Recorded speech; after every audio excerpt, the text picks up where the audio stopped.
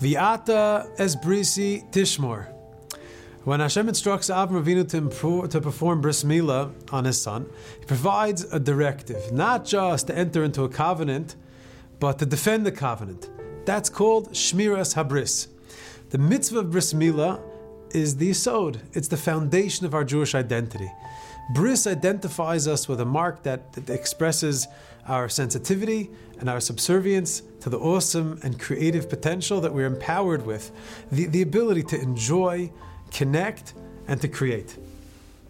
Torah Chav Gimel, Rabbi Nachman of Breslov explains that when the Navi Yeshayahu declares V'amech kulam tzadikim, that every Yid is a big tzaddik, it's because of our efforts to respect, to honor, maintain, and defend this bris, this very special kesher and understanding that exists between us and Hashem, as expressed in our pursuit of personal kedusha. Torah speaks very seriously about the severity of abrogating the sensitive connection, which is called the area of yesod, sexual drive and potential. Probably the first thing that we're told that we learned from the Zohar HaKadosh, even before we were bar mitzvah, is how bad it is, how heavy the challenge of repairing that which we may have damaged, and that can never be fixed. But Rabbi Nachman explains in Sichas Haran exactly how to understand these passages in the Zohar, and straightens a lot out about how tshuva, which precedes all of creation, is really a fail-safe system that's put into place by the Ribbono Shel Olam to ensure that we can always rectify, that we can always fix. Now, our body is the home for the soul. It's a statement of fact, of reality. Stable homes are built on a strong foundation, but over time, cracks form, and even the best laid cement, the best laid yisodos form cracks.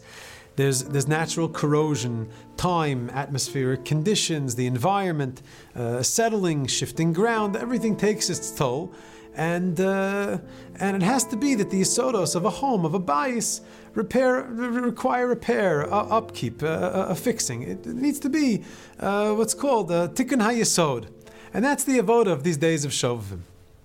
Now, a cornerstone of our emunah is that if we believe that we can break, we believe that we can fix. We're able to make a tikkun hayesod and to repair cracks in the foundation. Week 4 of Shovavim, we're living with Parshas Beshalach. We're experiencing Kriyas Yamsuf. Chazal tell us that the sea was split and Klal Yisrael were saved in the merit of the atzmos of Yosef. Yosef's bones, literally his essence, that were carried out and accompanied us on our way from Mitzrayim.